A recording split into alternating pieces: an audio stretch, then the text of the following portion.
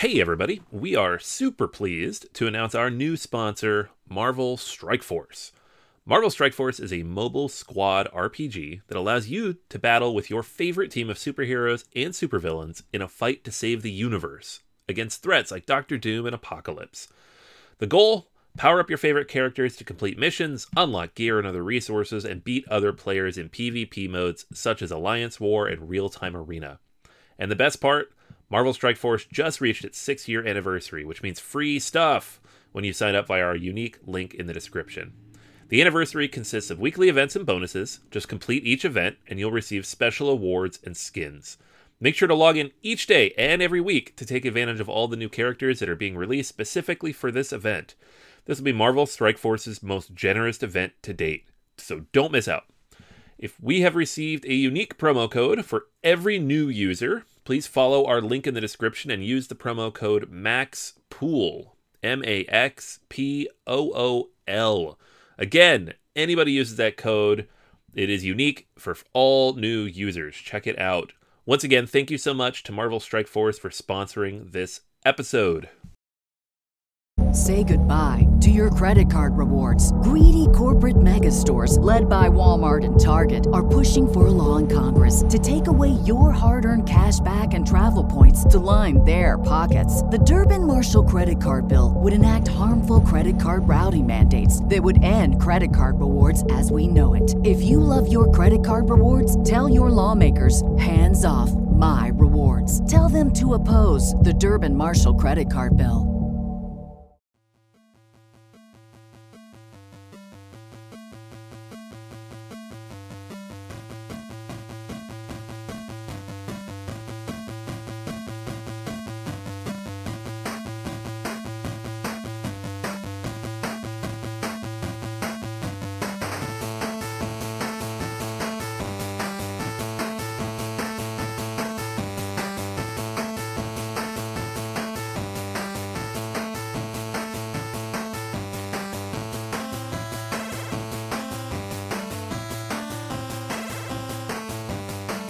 Welcome to Board Gamers Anonymous, the podcast of board gamers and the insane fun we have at the table together. This is Chris. And this is Anthony. And this is episode 378, Board Game Geek Hotness for June 2022. We'd like to thank all of our Patreon backers for helping us bring you a brand new episode. And not just a regular episode, Anthony, a hot episode. Super hot. Hot. Ooh, don't touch. Burning. Gonna get burned. Yes. Our favorite episode of the month where we get to go through all the hot games that are on Board Game Geek. And now that we're in the summer, this thing is churning. Sometimes we do this and it's like, it's the same as last month. And then these two games popped up because they shipped on Kickstarter. But now it's like new games are raining down left and right. It's a lot of fun. Yeah, it seems that the supply ships have finally moved. The pandemic for I don't know, for better or worse is kind of a thing, but in the background. So we're gaming again, kids. Everyone get to the table. Yeah, conventions are happening. They're full. Origins looked like Origins. It's normal-ish. Not really, but more normal-ish. So join us in the collective delusion that is board gaming. And as we talk about the latest and greatest of board games, we'll talk about the games that we want to hit the table, and the games that you want to know about because you might want to pick it up during the multiple holiday seasons over the summer, and all of the online game stores that will be having their sales, or all the different conventions that you might be attending, because again, everything's back to normal-ish. So yay, that's a thing now. So Anthony, speaking of normal-ish things, I guess one of the things that is not normal-ish, which seems weird that we've started to accept as normal, as we've started to accept many things as normal, Kickstarter. Kickstarter is more or less, a thing now, but not a thing for everybody, it seems. No. And it's, it shouldn't be a big surprise. We've seen a lot of big campaigns go to GameFound. It's kind of the primary competitor now to Kickstarter for board games, which is important. Like, I feel like if we'd said that 10 years ago, it would have been like, okay, for board games. But board games are the largest category on Kickstarter. They make millions of dollars every year off of board game designers. So any of them jumping ship is a big deal. They lose their 20, 30%, whatever it is, and just the cachet in that particular space. So we've seen things like recently, like the campaign for Castles of Burgundy was over on GameFound. The Raw, just a bunch of big stuff that just made a bunch of money. It was over there. Would have run almost exactly the same on Kickstarter, but people are just moving over. And we don't really know all the logistics of why, except one designer and company owner recently kind of just shouted it out there why they don't want to be on Kickstarters because of and I'm not quoting here, but it's a close paraphrase, the nonsense of blockchain and crypto and the scam that it represents. So I don't feel qualified to explain why crypto is a scam, but I feel it deep in my heart and soul that it is in fact a scam. So I'm with Childress on this, Isaac Childress, because he's going to put his next campaign up on BackerKit, which is not GameFound. It's another alternative, but it's not Kickstarter, which is the main thing. He's done with Kickstarter after making a tremendous amount of money on Kickstarter too, we should say, like tens of millions of dollars. Yeah, and what is this campaign you speak of? Like, what could actually drive people to go to BackerKit over Kickstarter? Right. Yeah. So the way he's pitching it is miniatures and upgrades for Gloomhaven, right? So new stuff for the world's largest board game, the number one game of all time. So he's calling it the Giant Miniatures Set and a second printing for Frosthaven. There's a landing page up if you want to learn a little bit more about it. The campaign is called The Miniatures of Gloomhaven. And so there are, if you play the original game, which most of us have at this point, you know that you could get the figures as miniatures. Most boxes came with the figures as miniatures. And then all of the monsters, and there are hundreds of them, were standees, right? You punched them out, you put them in a little thing, and they walked around. Because there were so many, it would have been really expensive to make as miniatures. And so for years, people were like, do the miniatures. And he just didn't want to do it. And so now he's going to do it because someone whispered in his ear, that's a lot of money. So 500 plus miniatures. It'll cover all of the Gloomhaven content. So Gloomhaven, the expansion, Jaws of the Lion, and Frosthaven. And it's supposed to replace all the standees and then the tokens for enemies, bosses, and summoned creatures. So if you have one of these games now, you get the miniatures for all the player characters, but you don't for any of that other stuff. Now you can spend, I'm assuming, hundreds of dollars for all of the other stuff. We'll see. I don't think it says yet. Crazy. That's super, super crazy. Anthony, something you said about Kickstarter and about board games being kind of the top seller on Kickstarter. I can't imagine the conversations that must have been had at the start of Kickstarter or around Kickstarter, or like, who was the random, like, low person on the chain who was like, hey, like, you're a new employee. No one likes you. Go handle board games. Like, we're doing important things like, random tech things or like plays or poetry or books or something like. And then it's like, yeah, all right, I'll handle board games because nobody wants it because that's a thing that's never going to make any money, right? And like all the money, just like, I mean, isn't that incredible to think about that? Yeah, and I think there's a couple things there. One, board games can be created by a single creator, right? Like, yes. Gloomhaven was just Isaac Childress. He did that all by himself. Now he has a team and he works with a lot of people, but version 1 of that game was just him plugging away with a designer that he hired, or an artist that he hired. And 2, the delivery rate on board games is really high. Like, there are the occasional games that fall through the cracks. And I know a lot of you out there listening are like, oh, I never got this game, or this one's a scam, or this one they're holding hostage because of shipping costs. I know that stuff does happen. But if you look at the thousands of campaigns that have been run in board games, most of them have shipped almost never on time, but that's whatever. Nothing ships on time. But they all shipped, and you got what you paid for eventually, right? a lot of other categories, that's not really the case. Like, things don't come in, it's not what they promised. People don't really understand the logistics of designing and producing a product, manufacturing it. And so it falls apart quickly. Video games, there's a lot of video games, some of them really successful, and a lot of others completely crashed and burned because the company's like, oh, we can make this game on $500,000. And then they go to make it, and they're like, no, we can't. What are we doing? Board games, for whatever reason, I think the pipeline, while very complex, I don't want to minimize that because it's super complex to produce something, anything.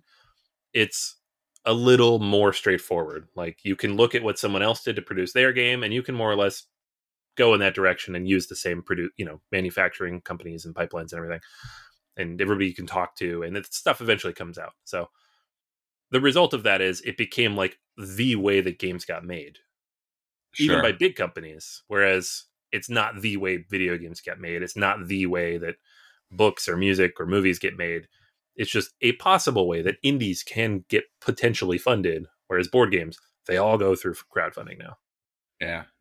And I guess a lot of, like, we talked about this many, many times about board game mechanics not being trademarked, so somebody could release something again and again and again. I mean, think about all the apples to apples Cards Against Humanity party games that must have went on Kickstarter. They must be in the thousands, because I remember doing the podcast back in the day, and it was just like everyone had a version of that. So yeah, I mean, it makes a lot of sense. And like you said, board game people want their games to be great, so they're willing to throw money at it, so yeah, it's surprising. It's amazing. I guess this is good, right? Because GameFound and now BackerKit, the idea of competition, hopefully bringing down prices a bit, that would be nice. Because competition is never bad. It's always good for us, for the consumers. And I think Kickstarter, and I mean, there's been complaints about Kickstarter as well. So maybe this kind of keeps them a little more honest and maybe brings down whatever percentage they're taking off the top, because I do think that they were, at least the way the company was operating with the manufacturers, they were a lot more generous in the early days. Now it's just endless amounts of money and things are a lot more complicated than they used to be. So yeah, I welcome this. I haven't purchased a game on GameFound or backed a game on GameFound yet.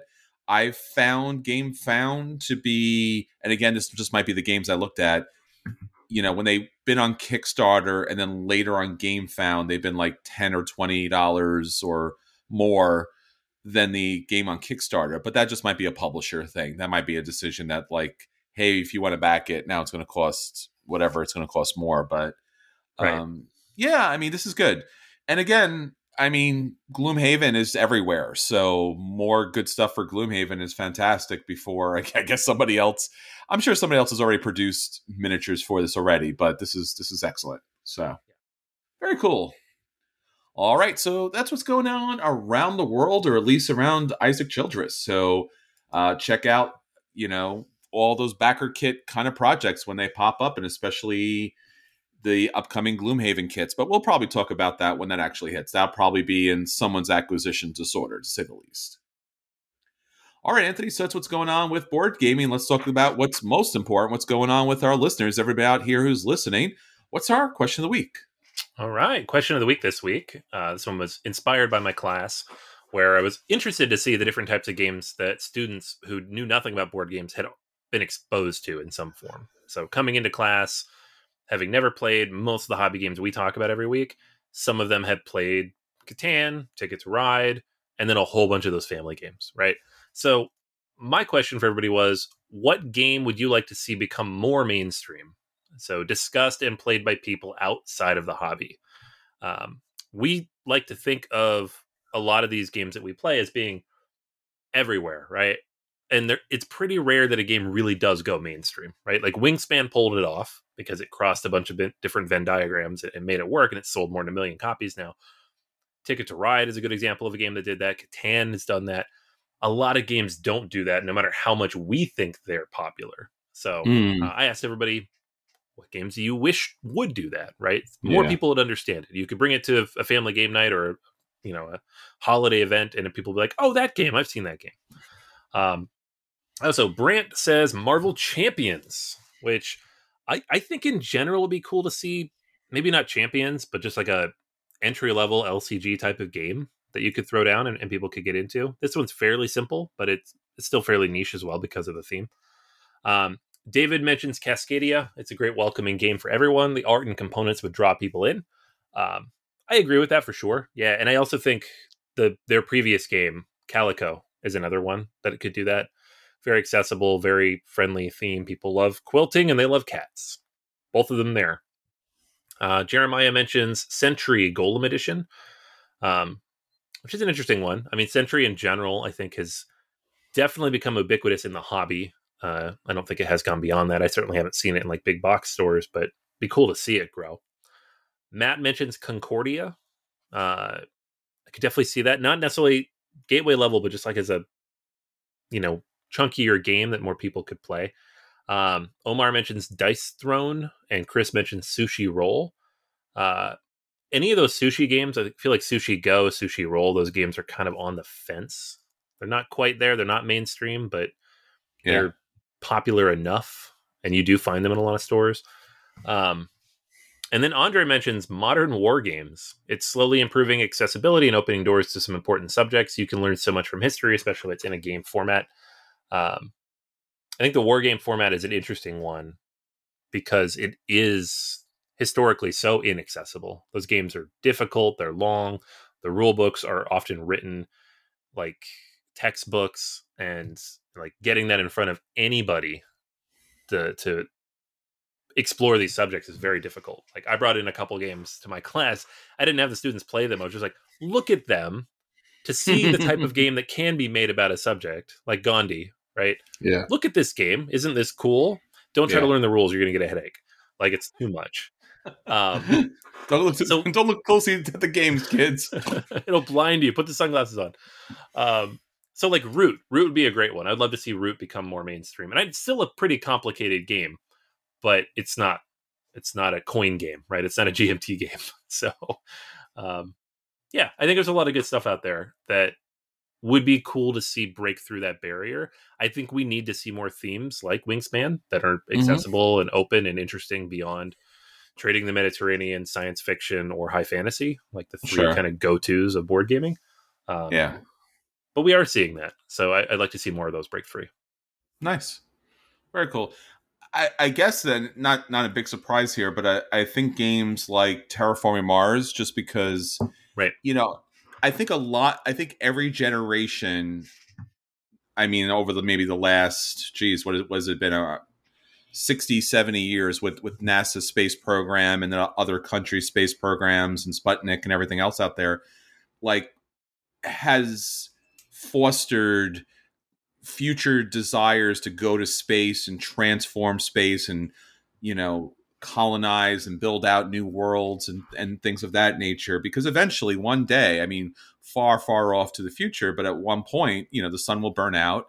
And if we don't venture out, if we don't make that part of our humanity's mission to kind of explore new and strange worlds, I'm not going Star Trek here, but I mean, legitimately, like, we should be investing and dreaming about the future of space travel and traveling to other planets, and also all the different things that we can do in those kind of opportunities. I think Terraforming Mars is great because it's a very accessible tableau builder, and it really shows off a lot of the different aspects scientifically. And I know it's not necessarily scientifically correct, of course, but the concepts I think are online, right? Like, how would you warm a planet? How would you bring on, insects and species and make it habitable and things like that?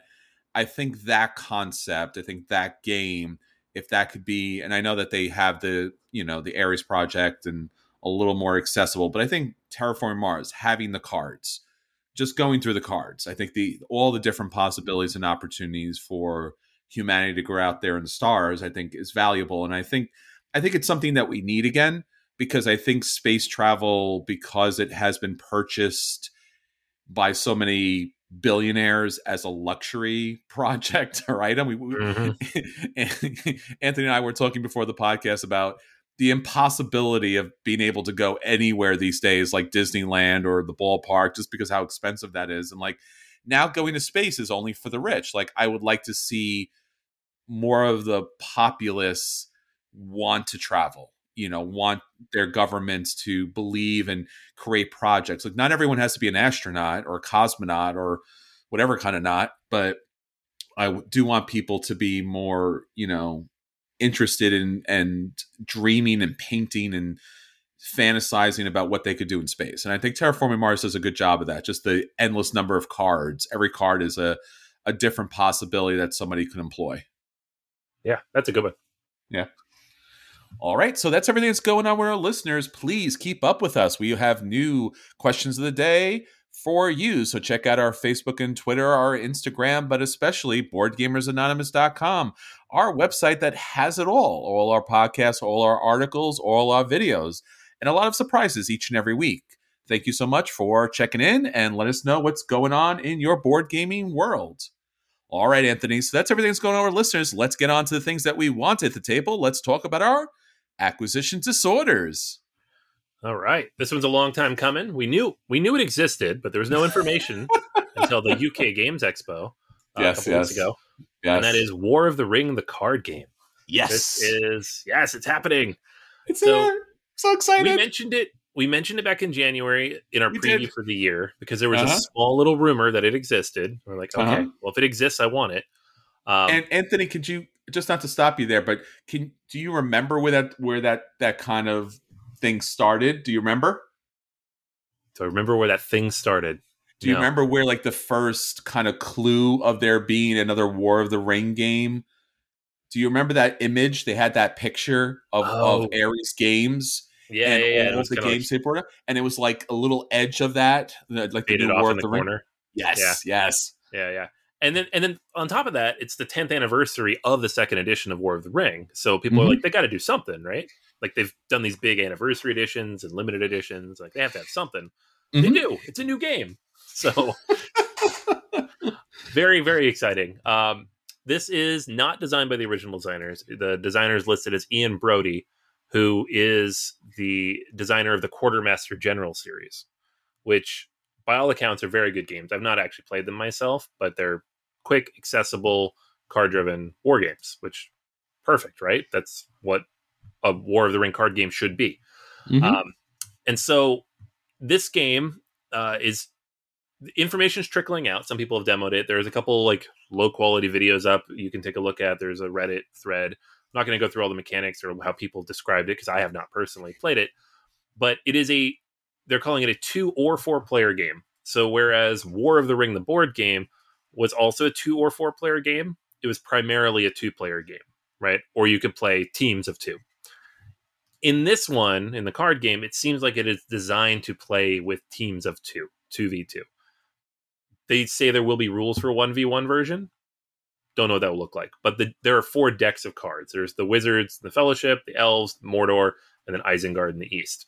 So if you have 4 decks of cards, you want 4 players, right? Makes sense. The primary mechanic of the game is you're playing different cards to locations, and you're trying to win those locations in some form or another. There's also a path that you can work towards to get to Mount Doom, or if you're the other side, stop the Fellowship from getting to Mount Doom.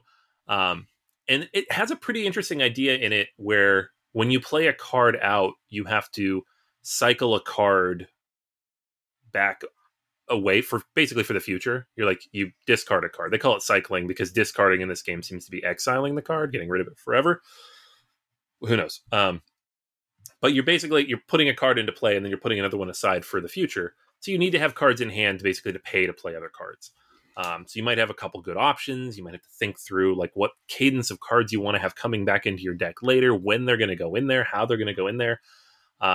There's all these different icons and things that determine where you can play into certain locations based on the types of cards that you have. You have the ability to kind of have characters in reserve that give you special abilities. So, if you're the elves, for example, you have Elrond or Galadriel in reserve and they give you extra abilities to like draw extra cards. But then if they're in reserve, you can't put them out into play to contest one of these locations. So when do you shift them from reserve to a location? All these interesting decisions, which is the reason War of the Ring is such a brilliant game, is because you're always presented with interesting decisions. There's never a point at which you're like, I guess I'll do this because I don't know what else I can do. There's always some collection of interesting ideas and decisions in what direction you want to go and how you want to do it and how you're going to untwist this puzzle and try to outthink your opponent. And it really feels like, based on admittedly not a ton of information, because I have not as fully deep dived into this as I would like, but it seems like this is doing that in a different way too. It's not just the board game boiled down to cards. It's a card game. It looks very pretty from what I've seen of it. They say there's 100 original illustrations.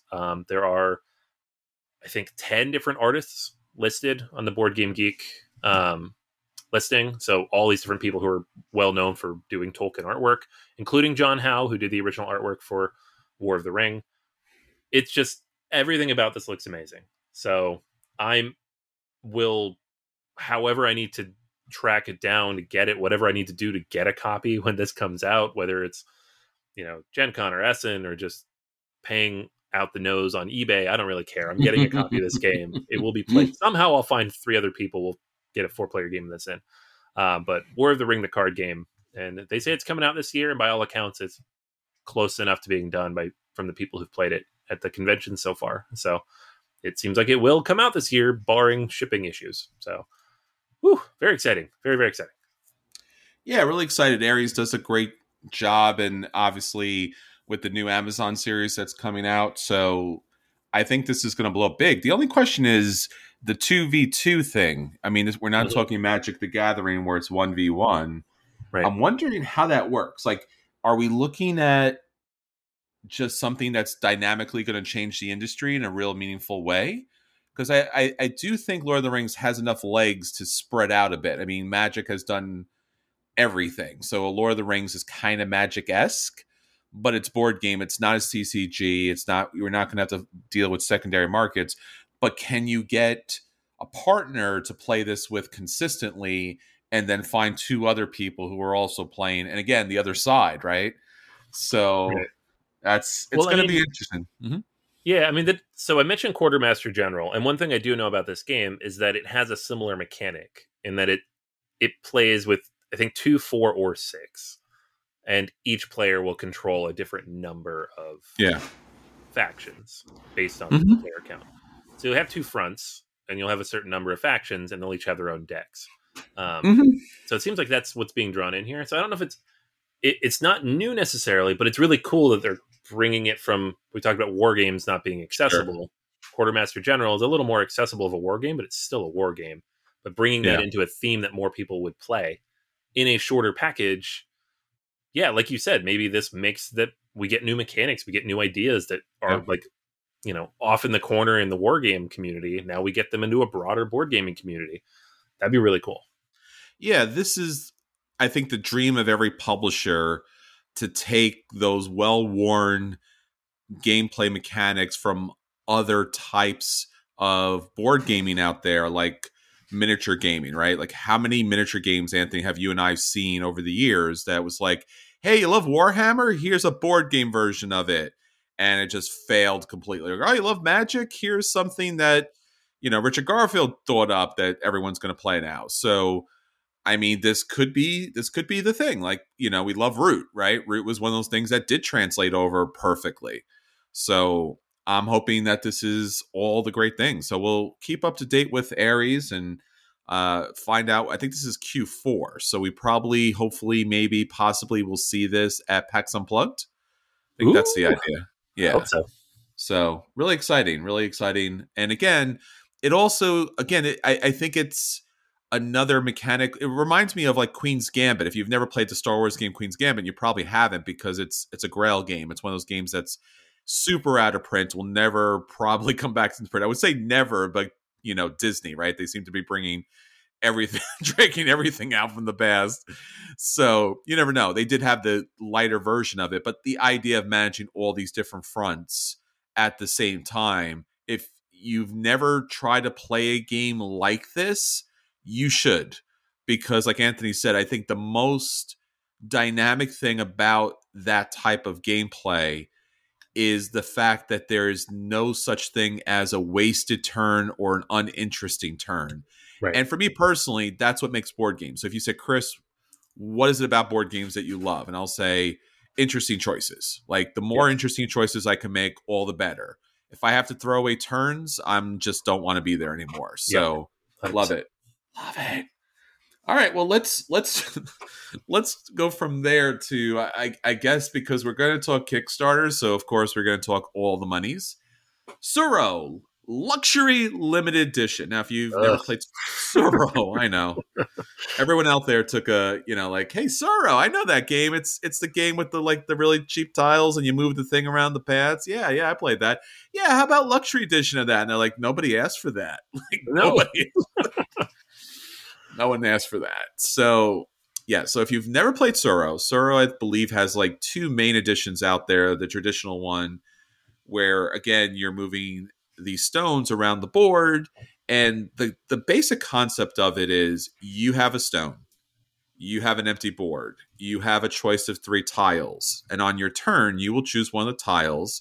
And on each of the tiles is a unique pathway of drawing. So each tile, obviously, we're looking at a perfect square here, and there are 2 entryways or exit ways on each side of the tiles. So how you place it determines where, what path you travel along that tile. Now, the trick here is you want to stay alive as long as possible. The problem is when you place that tile out, that tile will eventually tie into other tiles. So inadvertently or directly, you will put yourself in a situation where you could slam into another stone and knock yourself out, or walk your way right off the board. And sometimes you don't have a chance. You have nothing to do about it. Like you get the bad tiles, or the tiles are surrounding you in such a way that there's no way out. So a lot of times playing the game, it's a fun, accessible game, but it's also sometimes a completely frustrating game because here's 3 tiles and all the choices are death. So fun? I don't know. I've played this a lot. They do have I think a sea version of it with like a sea dragon in there. That offers a little bit of a difference because now you have another neutral kind of competitor that's trying to knock you out as well. It's a good game. I even have it for my iPhone. I play that every once in a while, just because, for funds. I throw every character in there as possible. Now, this luxury edition, which is on Kickstarter, again, if that interests you, this campaign will wrap up on Friday, July 1st. So by the time you hear this, you will still have a little bit of time to back this. Currently, they are looking for $80,000, but they're way over $200,000 at this point. So this project will back. Now, here's the thing. Hopefully my Sora explanation, kindles within you that gameplay that you once have, or maybe you own a copy yourself. Not a bad game whatsoever. They put together, honestly, a very gorgeous edition of this. Like, we are talking, carved wooden case. We're talking about beautiful, beautiful pieces in play here. These intricate metal sculptures that replace what was just like simple plastic little tokens. So you're actually getting all really cool dragons looking now, and different mythical creatures that you'll be able to put into play. It's, again, a beautiful bag, beautiful tiles, beautiful board. I mean, everything is gorgeous about this. Like, there is no reason not to play this. Like, if you ever see somebody with this, you would certainly sit down and play this because, again, it's a very simple, engaging gameplay, and this has endlessly beautiful pieces of all qualities, and it's just gorgeous. So why would you not back this? I don't know. You should back this if you do have $350 for it. That's why. Yeah, and don't forget the shipping.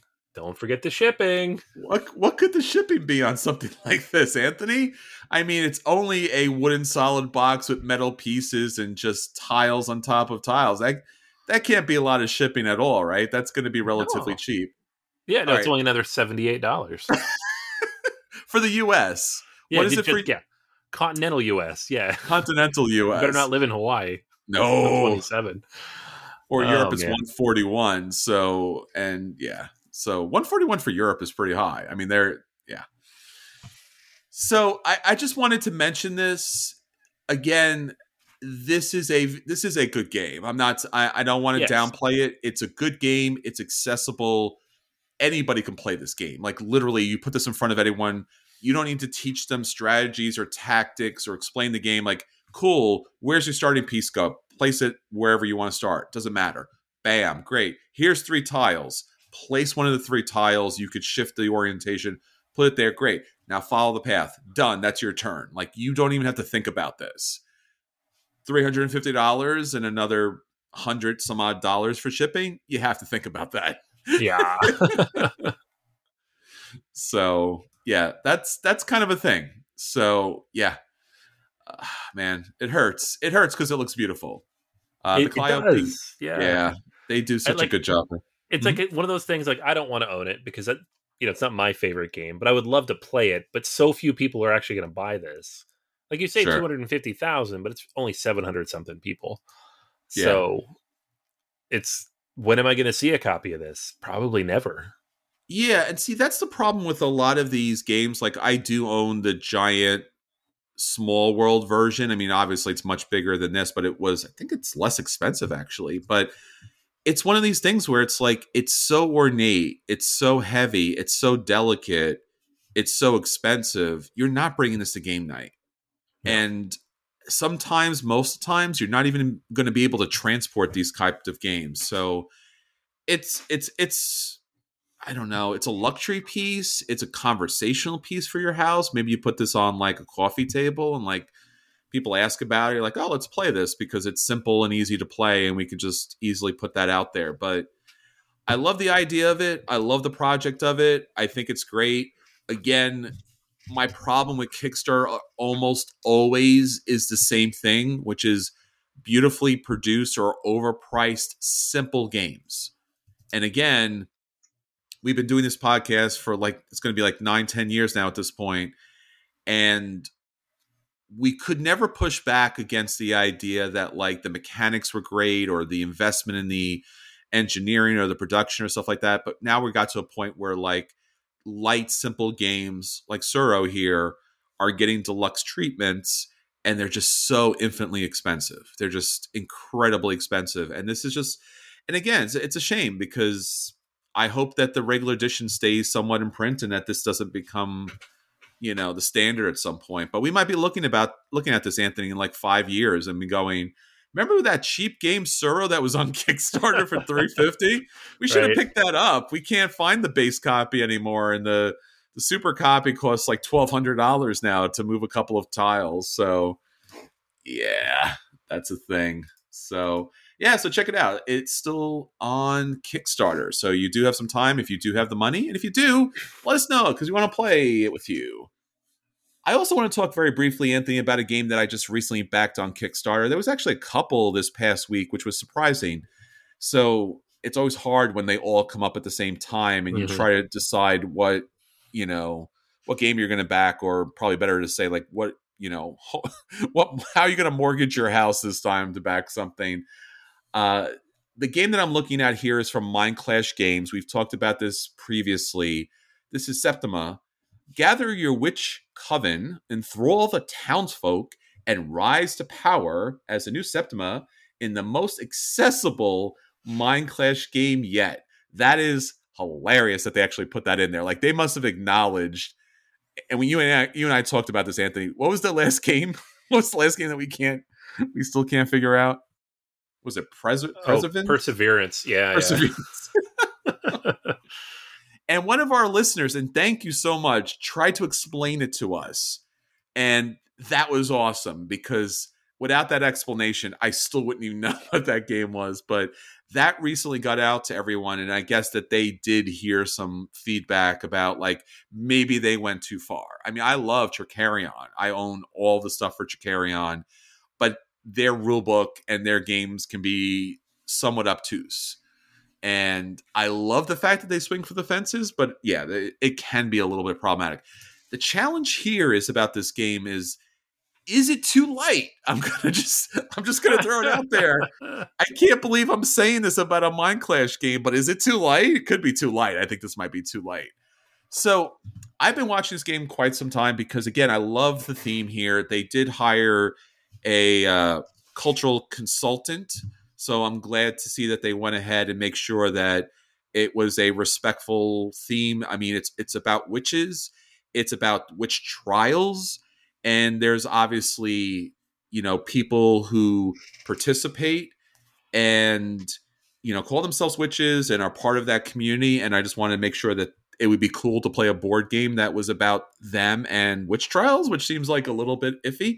But the game itself is all about, again, like we see with a lot of games, like apprenticed moving up to become the master. So they're going about their trials and tribulations in order to be able to become the best. We've seen this in a lot of the Tricarion games that we've seen before, and a lot of board games in general. So basically in this game, what's interesting about it is it's a card-based action selection game. So everyone is given the same cards at the start of the game. You're going to have 10 cards to be able to play with, and each of those cards are going to be able to give you an action to take. Now, what's interesting about this game, and again, Mindclash does such a good job of this, I think in particular with Tricarion, is when you play the card, and everyone will play their card at the same time, secretly, and the Septima will also have a token that's visible. If you play the same card as the Septima or as one of the other players, you get an additional bonus action. Like your action is like powered up. Awesome. I love that. But here's also the twist, which reminds me of a game, Dominion. Long time ago, they used to have this mechanic, and Dominaire used to have this mechanic as well, is that you gain suspicion. So as your actions are powered up because you followed a similar action as someone else, now your suspicion goes up. That's a problem because there's witch hunters in this game. And if they capture you on the board that you're moving around to gain different ingredients for your potions in order to heal people in the town, you go to trial. Now, it's not the end of the world because obviously there are neutral folks, there are angry folks that haven't been healed or haven't, for whatever reason, they're just bad people.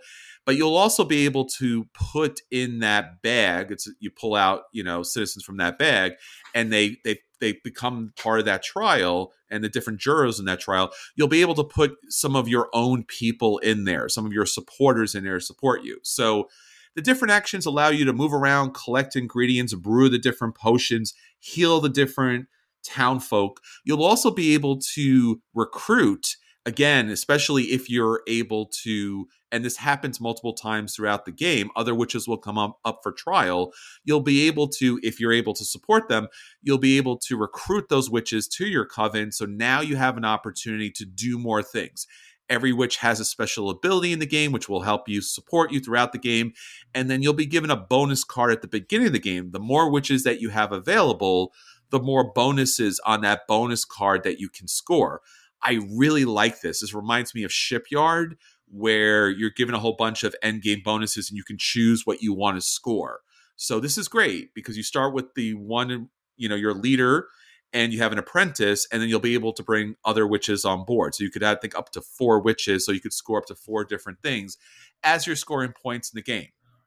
Now, as you go through the game, you're also moving up these different tracks in order to score additional points. There's a solo mode in this. You can play against the Black Widow, which is pretty cool. I love the fact that Mindclash really goes thematic when they do their solo plays. It's not just like, hey, you scored points. So it's a beautiful game to look at. You could try it on Tabletop Simulator if you like to try it out. The game, and it only comes in a deluxe version here, is going to be $75 for the game. You're going to get screen printed meeples throughout the game. You're going to get some really, I think, very lovely artwork in this game. The graphic design is fantastic. The only thing that you could buy as an add-on this game is instead of I guess cardboard victory point tokens at the end of the game, you can get these really nice metal ones. I've already backed this because, again, Mindclash is great. This seems a little more manageable. I've watched a couple of videos and went through the rulebook here. It does seem like an easier, more manageable game because you're moving your coven throughout the different forest to collect all these different resources and to brew the potions. And there's even this really cool mechanic where if you are going to get captured or throughout the game, you can actually transfigure into, I guess, your familiar. So you get to transform into an animal creature. And you still get powers, but they're different powers and sometimes not as powerful. So it's pretty cool. So that removes the kind of suspicion and you can kind of avoid all of the bad people in that case. So this looks great. Game Trays is putting Game Trays in the box if you back it on Kickstarter. And again, they've continuously upped their game. They're really doing a great job here. There will be a retail version that won't have all the fancy stuff. As I mentioned before, you can back the additional $16 for their metal victory point tokens. I didn't go ahead and do that. They look amazing, but again, it seems like they only come into play at the very end just to score points. So I'm going to hold off on that, but we'll see how that goes. So yes, this campaign is currently up and already back, so no problems of concern here. Mind Clash has always done a great job with their games, always have delivered. If you're interested in backing this is another Friday, July 1st. Not a lot of time, about 2 weeks to go. They're already at 400,000 plus. Septima. Check it out. All right, so that's everything that's going on with our acquisition disorders. Now on to the games that hit the table this week. So, Anthony, why don't you let everyone know what you played, and we'll let people know if those games are a buy and they should run out and pick those games up. If those games are a play and they should sit down and play them. If those games are a dodge and they should avoid them, or if those games are the dreaded burn. And I can't imagine any game being a dreaded burn, but every once in a while it does happen. Anthony, what do you have for us this week? All right, so I got a chance to play Libertalia, Winds of Galecrest. This is the newest game from Stonemaier Games. And it's a re-implementation of Libertalia, which came out several years ago from Paolo Mori, and is a very highly regarded pirate game, which a lot of people kind of put in the same bucket as Citadels, right? Where simultaneous action selection and a lot of take that elements kind of mixed in, right? So Winds of Galecrest people were very excited about it. It was like, oh, they're bringing it back. It's going to be updated. And I have not played the original version of this game, so I cannot compare them other than to look at Board Game Geek and the photos. But I can say thematically, it's very colorful, right? The original version of this game was more realistic artwork. It was pirates, and now it is sky pirates and animals instead of people. Everything's very bright and colorful, lots and lots of blue, lots and lots of daylight, and flying through the sky on your ships. So thematically speaking, definitely a pretty significant shift there. I think it's going to depend on what you enjoy, whether that's a good thing or not for you. But I thought it was very cute, and I liked the overall thematic kind of twist to the game. In terms of mechanics, though, what you're doing in this is you are going to have I'm not going to say hand of cards. It's more like a deck, but everybody has their deck of cards, and all the cards are the same. So first round of the game, somebody's going to draw up their hand, and everybody else is going to go through their deck and pull out the exact same cards. So everybody has the same cards at the start of the game. Now, as the game goes on, because you're going to play different cards than each other in each round, and you get to save some of those cards between rounds, you will eventually have a hand of cards that is slightly different than other people, because you will have not played the same cards that they did. But to start, you have the exact same ones. These cards have numbers on them. You play them face down. The number determines the order in which they go off, they trigger, effectively. And then those cards are going to tell you what they do based on several different factors, right? So they have different effects based on the different times of day. So you have like daylight tasks and dusk and evening tasks. And so the daylight's going to happen during this round, this active round of things happening. And then the dusk is going to happen at the end of that round. And then evening kind of happens after all of the different days have resolved on this voyage that you're going on. And there is different treasure that you can pick up. These little azul type tiles that are placed in each of the locations. And based on the order in which you have played out your various pirates, you go in reverse order and you take those different treasures. Those treasures themselves also trigger abilities based on what's printed on the board. There are 2 different things that could be printed for each of these different treasures. And so you have things like a hook and a treasure chest and a barrel and a saber amulet. And so there's kind of the nice version and the meaner version for each of them. And they're also printed on the board. But if you want to mix it up, the game comes with tiles, so you can randomize on one side of the board, some being good, some being less good, right? Some are a little more take that-ish, regardless of the nice or mean version that you play. So this game is going to have that in it. You should know that you're getting a game where you're going to take each other's stuff, you're going to knock each other's characters off the board. Bad things are going to happen. But you're going to collect these different treasures throughout the different days of the voyage. And the characters that you have that you place out face down, they're going to come into your tableau at the end, as long as they don't get booted off the board, which can happen. And then they can chain off of each other, right? So they have those abilities printed on them, some of them do, that will activate in future days. And some of them have abilities that activate at the end of the voyage, if they have a little anchor on them. Some of them will trigger off of the different treasure tiles you get. And so you're collecting money throughout each voyage. And at the end of the voyage, you're going to bank that money into your little personal treasure chest, which has little dials on it. You're going to reset everything. All your cards go away. All your treasures go away. You reboot the whole thing, and you go on the next voyage. And you, at the end of, I believe it's 3 of these voyages, you are going to see who has the most money banked away in your treasure chest and combined with what you have left over at the end of the 3rd round. It's very quick. It seemed like a lot taking it out of the box, but getting it to the table, playing the game, it moves very quickly once you know what's on the cards. And again, everybody has the same cards in their deck, and the same things are triggering off the treasure each time. So once you get through like the first voyage, which is, I believe, the first 4 days, it goes pretty quickly from there. It has 15 total rounds split across the 3 different voyages, but once you get through like 2 or 3 of those, it's going to go pretty rapid fire. Again, I can't say what's been changed here. Personally, I'm not comparing it to the original version. I'm coming at this kind of fresh. My only point of reference is people comparing it to Citadels.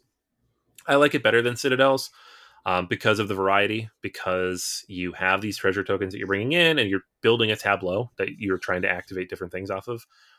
You have the information, knowing what's in everybody else's decks. If you pay a lot of attention, you could start counting a little bit of the cards and knowing, like, you've already played your number 35. You don't have that thing that's going to knock all my guys out. You've already played your number 1 this ability's gone. But it's also not like, it does feel like a lot for what it is at the same time. Right. So putting it all in perspective, like, I like Citadels, but it's never been my favorite game, right? I'll play it when it comes out. It's fine. Right. It feels like a slightly better version of that. It's pretty. There's a lot going on here, but it's the same thing, 15 times. So it starts to feel a little bit repetitive across all those 3 voyages. And the take that elements are not consistent. Like, not every card is a take that element. So sometimes you might have a full day or 2 or even 3 where you don't stab anybody, and then all of a sudden everybody stabs you, right? And you're like, well, that sucks. And that's going to happen. And it's not even fully on purpose, because it depends on what cards people play out, and what cards affect which cards depend on the numbers that everybody plays. So it almost gets like a little bit of that cosmic encounter feel of like, well, I have to attack you because that's where the card landed. Which I don't love, just because, it's a very good experience, I think, for the right groups. It's not my type of thing. So I'll give this one a play, because if somebody brought it out, or if somebody asked me to bring it out, I would play it again. It's not like so far down that path where I'm like, I don't want to play this. This was not fun. It's mean. It's not mean, because you're not choosing who you attack, really, most of the time. But it also feels like it's like there's enough game there for you want to be able to control more of it, but just enough stuff that's outside of your control that it's chaotic, which I know is the point of the game, right? But it's just not something I fully enjoy. So, Libertalia, The Winds of Galecrest. It's very pretty. It's a great production, as always, from Stonemaier. If you like, well, I don't know if you like Libertalia, if you like this, probably. I would imagine, like, the core mechanics seem to be the same. But if you like that type of game, if you like the Citadels type of game, if you like that type of gameplay where, you get some decisions, you get to try to deduce things, and yet at the end of the day, you're still kind of just, it's a little random, it's a little funny, it's a little people throwing their hands in the air. This is a good version of that. It's a fun version of that. So it's a play for me. I could easily see some people absolutely loving this, though, because I know people who love games like Citadels, and I'm just not one of them. So Libertalia, Winds of Galecrest, play for me. Check it out. I'm one of those people. I love Citadels. I love Citadels so much that not only do I own the original version of Citadels, I bought the second edition version of Citadels because Citadels? So I've always liked that concept that there are role cards available and that you're not attacking particular players, but you are, certainly trying to disrupt other people's ability to cash in on things. The original version of Libertalia, maybe it's just because I'm not a pirate guy. Maybe I think you mentioned, Anthony, like it does go on for a while. Citadels is a lot shorter and quicker as far as building up your Citadel. So maybe it fits a little quicker and easier for me on that. I'm glad that they did a new version of this, not just a reprint, but, scaled up and cleaned up a lot of things too. So I'm interested. Yeah, I definitely want to check this out. Looks like fun. So I don't know if it replaces Citadels for me, but maybe it does. Gotta get to the table. Yeah, absolutely. Yeah, I think you'll like this more than I do. And not Nice. to say I dislike it, but it seems more like your type of game. Excellent.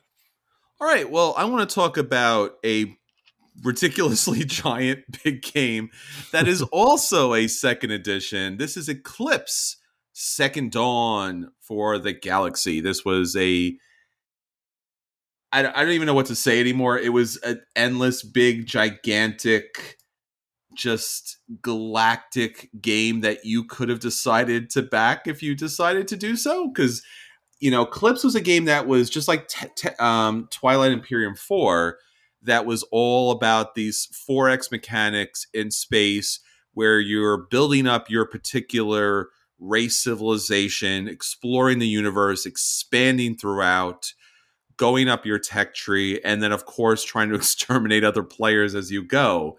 Eclipse was always the kind of, just for me personally, not to offend any Eclipse players out there, but like Terraforming Mars was like the game that, like, if you wanted to play a game about space, people always were talking about Terraform Mars. If you were looking for a 4X game that was about space, it was always, or for a long time, TI3 or TI4. Eclipse always had gotten forgotten for some reason. It was like, it wasn't necessarily an easier game or a simpler game. I mean, it does have some different mechanics than TI4, but Eclipse was a game that was always out there, available, had a strong following, and obviously when they came out with the second edition, people were very excited. It is, in a lot of ways, a more streamlined and mechanically smart kind of gameplay than TI4. TI4 is a lot more thematic, a lot more dramatic, a lot more epic. Eclipse is very much managing your resources and picking up the little resources as far as research or upgrades that you need throughout the game to be able to build up your planets, again, to gain more resources. So I always felt like it was a little bit more Euro-ish as far as that's concerned, but it was never as dramatic or epic as a TI4 game. Like if someone's playing a TI4 game, you were like, oh, I gotta go look at this. People playing an Eclipse game, you're like, oh, that's cool. Yeah, good luck on your calculations there. So throughout the game. So I've played the original Eclipse. This was the second edition. If you're not familiar with the second edition, basically what you're looking is new graphic design, some new artwork that's in the game. You're looking at some new miniatures, which is also always great, including some new miniatures for the NPC characters, the ancients that come into game, the main galactical center in the middle. You're getting some absolutely positively amazing plastic inlays and game trays. So instead of just trying to endless amounts of hassle to put together all of your pieces, they're all together in one spot. So when you open the box, and it is a gigantic but also beautifully organized box, your particular race comes with everything. So whatever color you're picking, you get the 3 tracks. You're going to have money. You're going to have research. You're going to have materials. Very simple to keep track of. Beautiful kind of implementation. Underneath that plastic track that will sit next to your board is all of the different spaceships, all the different materials that you'll need throughout the game. So setting this game up, breaking this game down, putting it away, wonderful. Really great experience here. The game boards themselves are beautiful. The new races are excellent. Again, everything is streamlined. The tiles look great.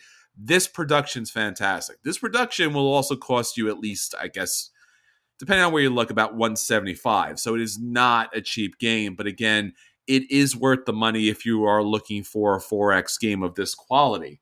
Now, the game itself really comes down to just a couple of simple mechanics. So if you walk by a game table and you see Eclipse being played, you're going to feel like it's going to be overwhelming. It really isn't. You'll start with your own, solar system. It'll have its planets. It'll have its resources that will affect those 3 tracks that I talked about earlier. So you'll have your initial resources to go. Your particular spacefaring race will have its own special abilities. So it's not completely asymmetrical, but it will give you a bonus here and there. Simple.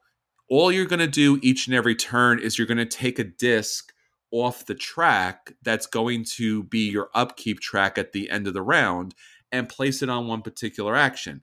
Most initial actions are explore, which allows you to take another tile, match up different warp tile zones, and then you'll be able to look at that tile. There might be an ancient on it, which you might have to fight later or protect, but typically it's going to have planets and opportunities for you to expand your civilization. You'll also be able to research. Research is pretty simple. There's some initial tiles that start the game, and each and every round, more tiles will come out based upon the numbers of players. There are 3 different research tracks that you'll be able to build from. As you build your research up in one of those tracks, you'll get discounts that go throughout, and eventually you'll get points at the end of the game if you build those up. The research track here, the science tech track, is the most fun part of this game because you'll be able to upgrade your civilization to do things like be able to expand on certain planets, upgrade ships, and gain additional resources throughout. But yet the game keeps it pretty small. So as you discover these planets, as you discover these researches, you'll only be able to expand at least like 3 different resources on 3 different planets. You can take an action to kind of flip them over. But again, you can play as much actions as you want throughout that round.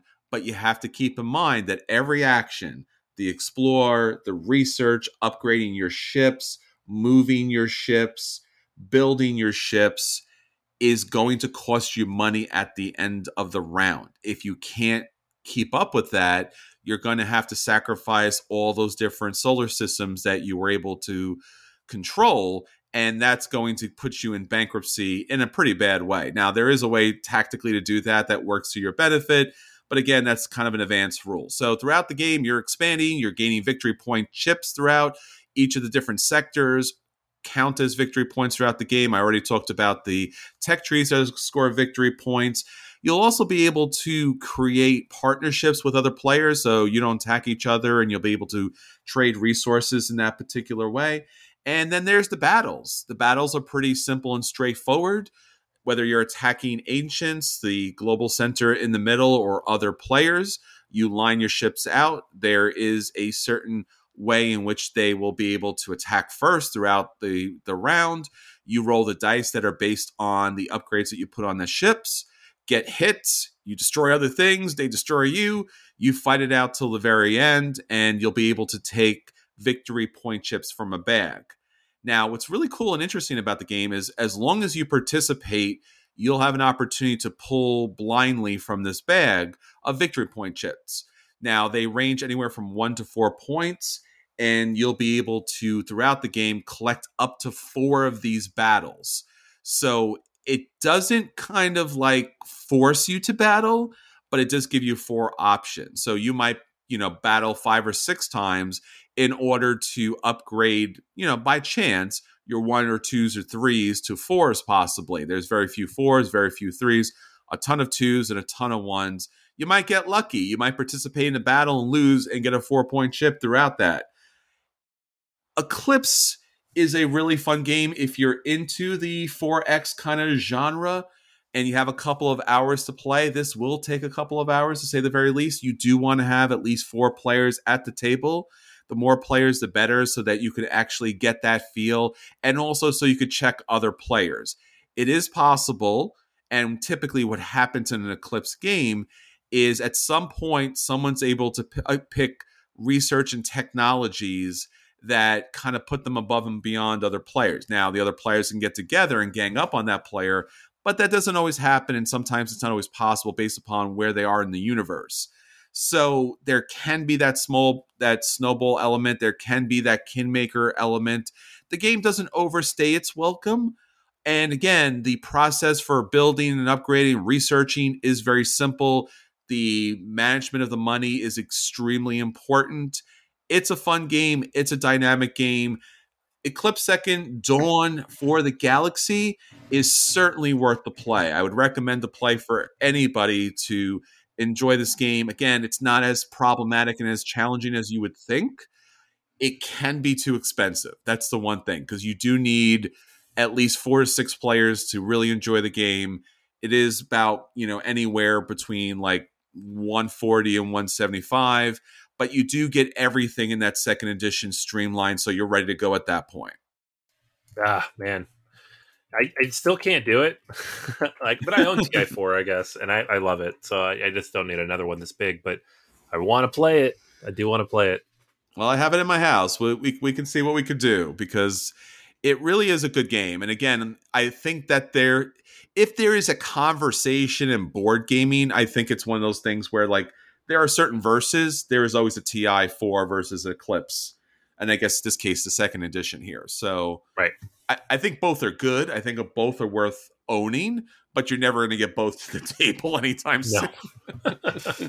Nope.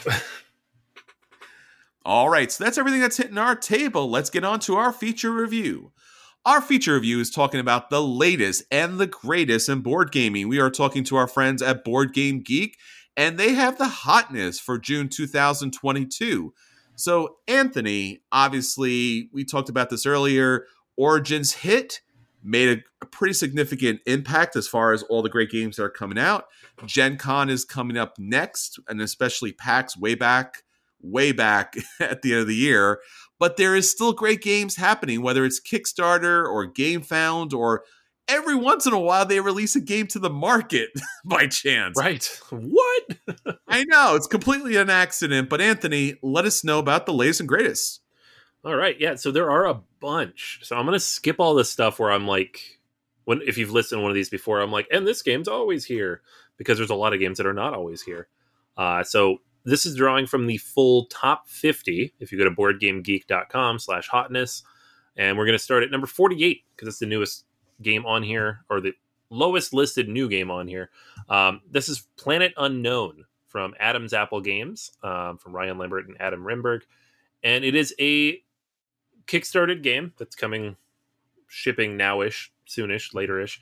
And it's polyomino space exploration, right? And it looks very cool. And people seem to be digging it as they get their copies out. This was on Kickstarter, I think, last year. So a lot of people had a chance to check that one out. But it's kind of a city building, puzzle, manufacturing mishmash of mechanics, which these guys are kind of known for. Next up, moving up the list, we've mentioned this one a couple times before, but it's up here a little bit now because it's shipped to everybody, and then there are a handful of copies floating around it. And that's at number 46, Foundations of Rome. This is that beast of a game that costs, I think it's like $150 if you get it at a convention, but if you don't, you're paying probably $250, because then you got to pay for shipping on top of everything else. But it looks very pretty. It's a lot of game. And they finally got it out to people. So congratulations, Arcane Wonders. You did it. Number 45 is Gutenberg. This was a hot game back at Essen, and it just released stateside from Portal Games.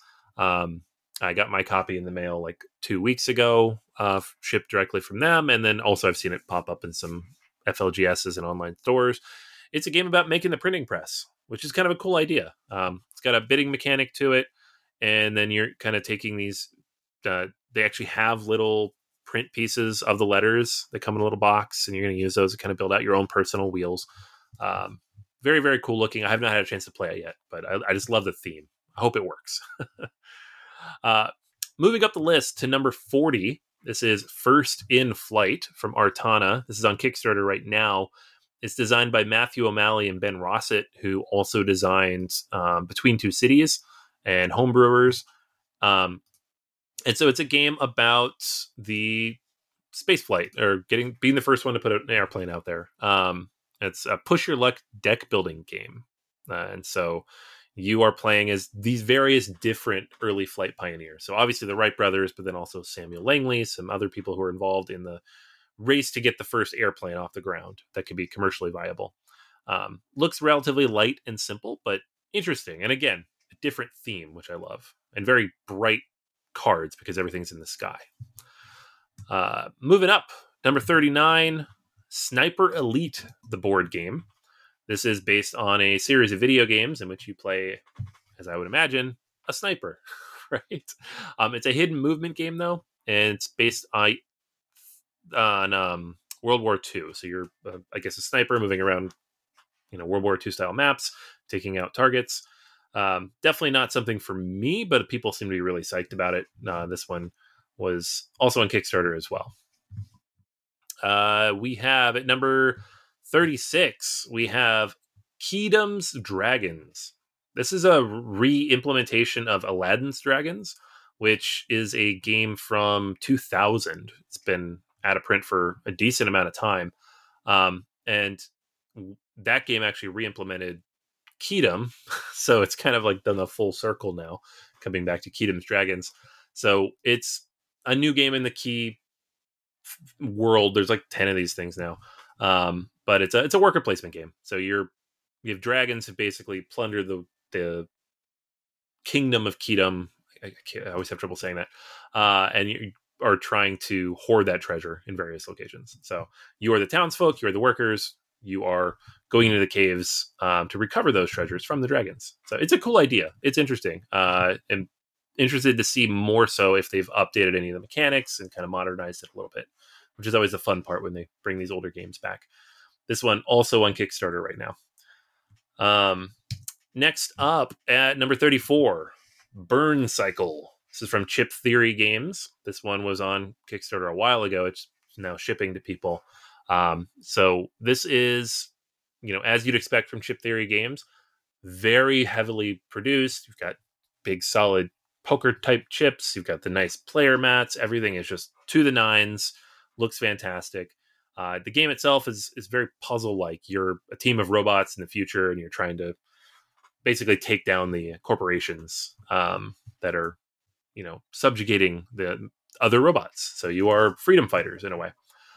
Looks really interesting. It's very orange too. There's a lot of orange going on here. So I hopefully get a chance to play this someday. Did not back it myself though, just because those Chip Theory games are crazy expensive. Next up, moving up to number 29, Pagan, Fate of Roanoke. This is from Super Meeple, designed by Casper Kjær Christensen and Kjær Storgard. Not a lot of credits between them. They all seem to kind of relate to this game.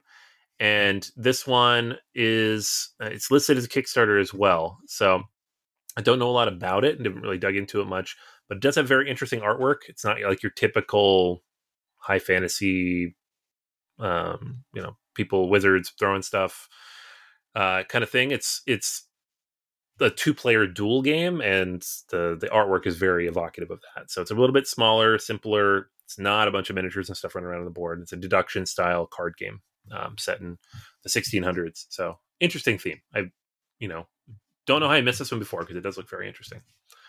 Wonderland's War is at number 25. This one has been on the list a little bit, but I don't know that we've talked about it necessarily.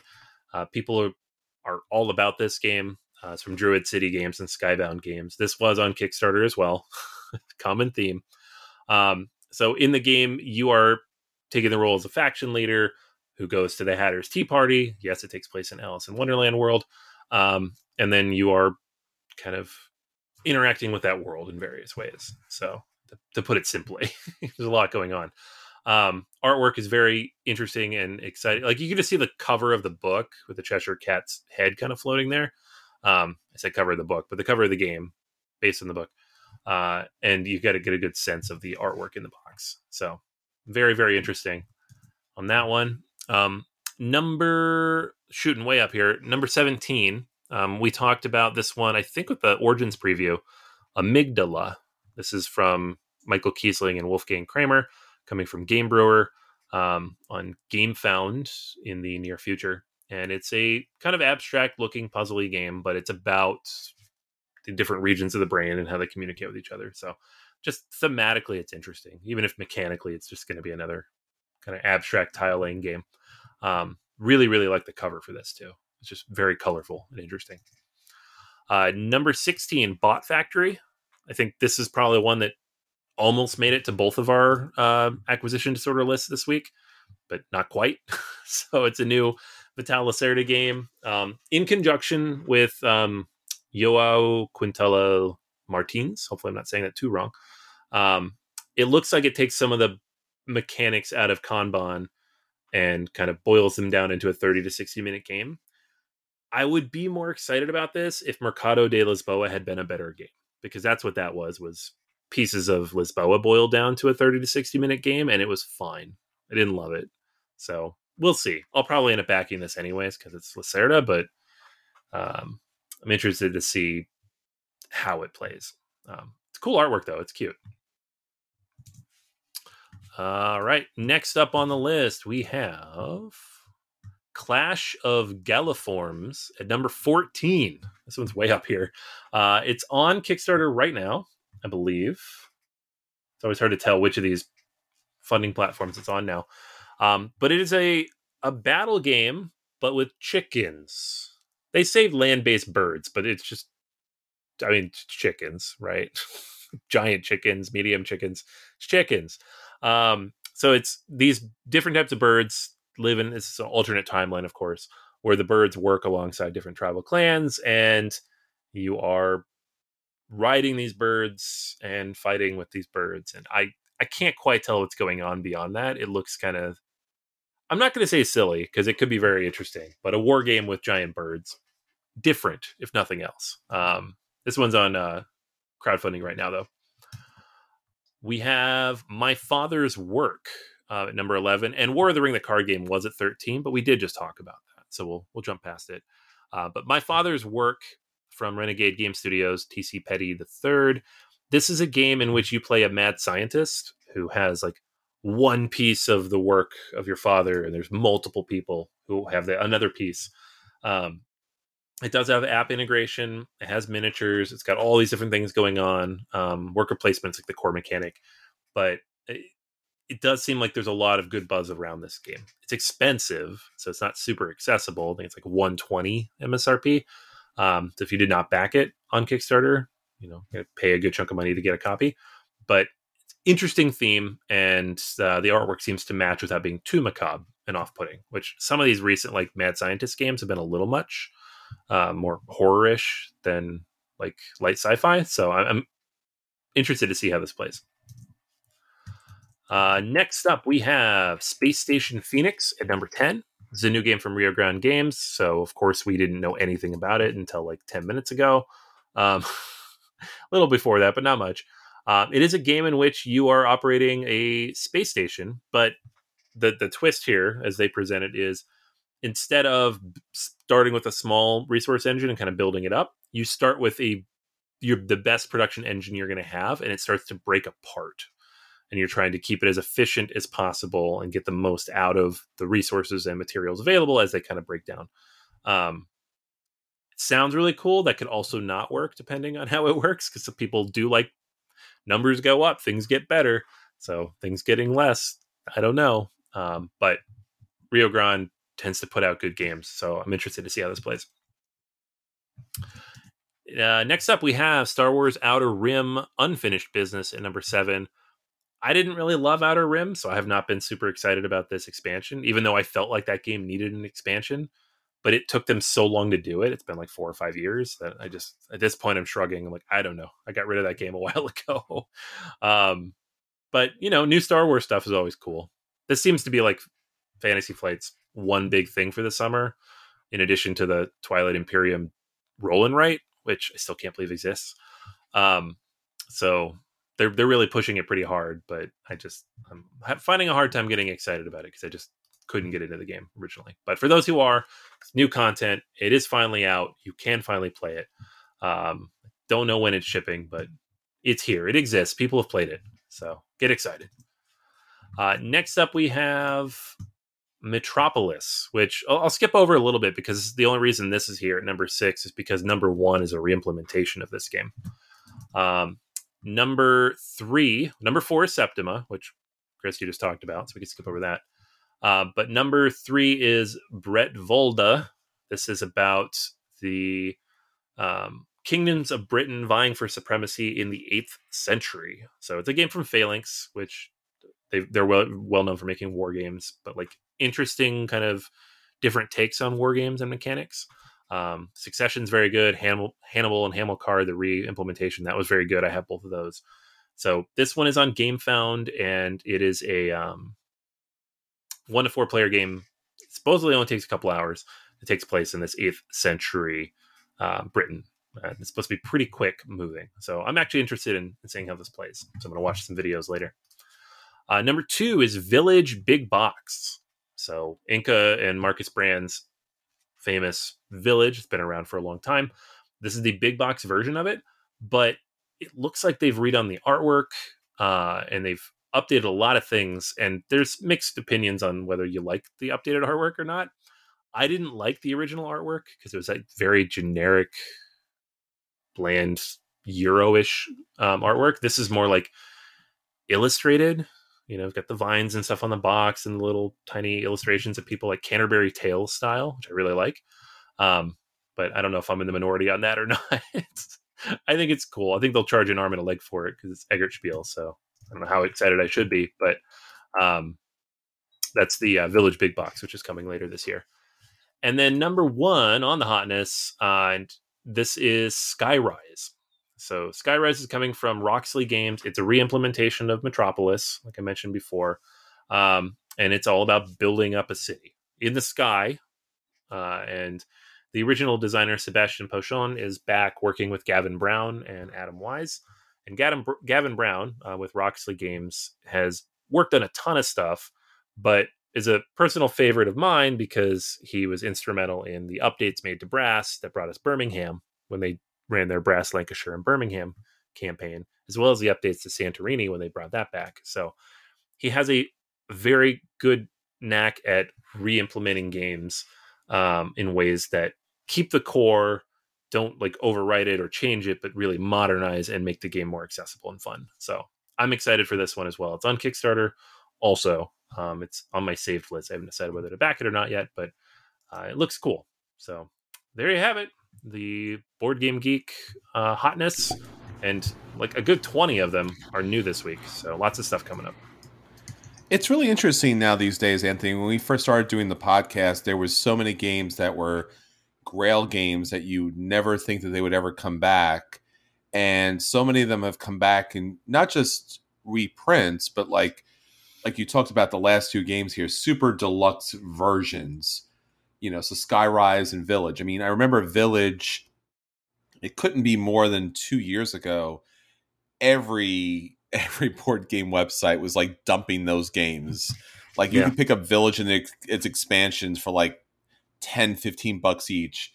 And now we're looking at a big box revival of it. I know. Crazy. So fast. It's just crazy.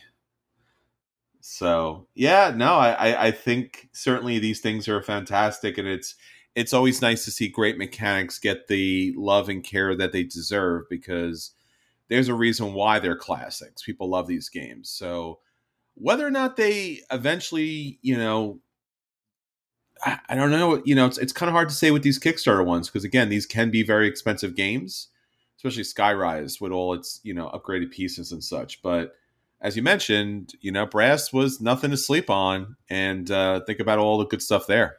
So, yeah, absolutely. All right, everyone. So that's everything for this week. Until next time, this is Chris. And this is Anthony. And we'll save you all a seat at the table. Take care. Bye. See ya.